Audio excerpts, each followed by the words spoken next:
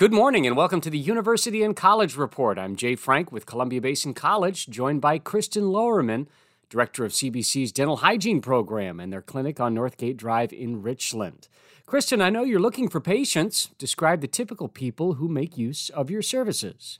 One is the uninsured, so patients that do not have other means to have their dental care taken care of through a traditional insurance, because our fees are so minimal that it really is, it's open to anybody to come get their services. And we do provide comprehensive hygiene services. So dental exams with the doctor, x-rays, cleanings, oral cancer screenings, and even some fillings. So we're able to provide a wide range of services, of dental services. We don't do extractions, but we can do all the dental hygiene services. So the uninsured would be somebody that may want to come to our clinic. And the other group that I really think is kind of our senior population, active, I would call active senior population. So over 65 that no longer has insurance through their work, but doesn't have dental coverage through any type of Medicare services.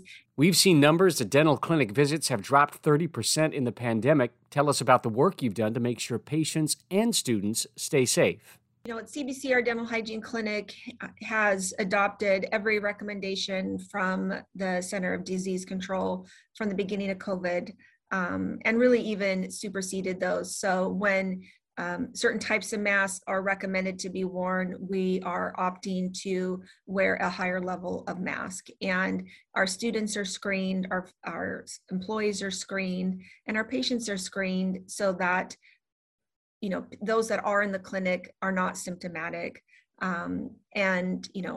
Dentistry itself, even prior to COVID, has been such high performers on infection control. That's been a real big part of our industry. So there was a lot of what we did that didn't have to change. We were well prepared as an industry for that.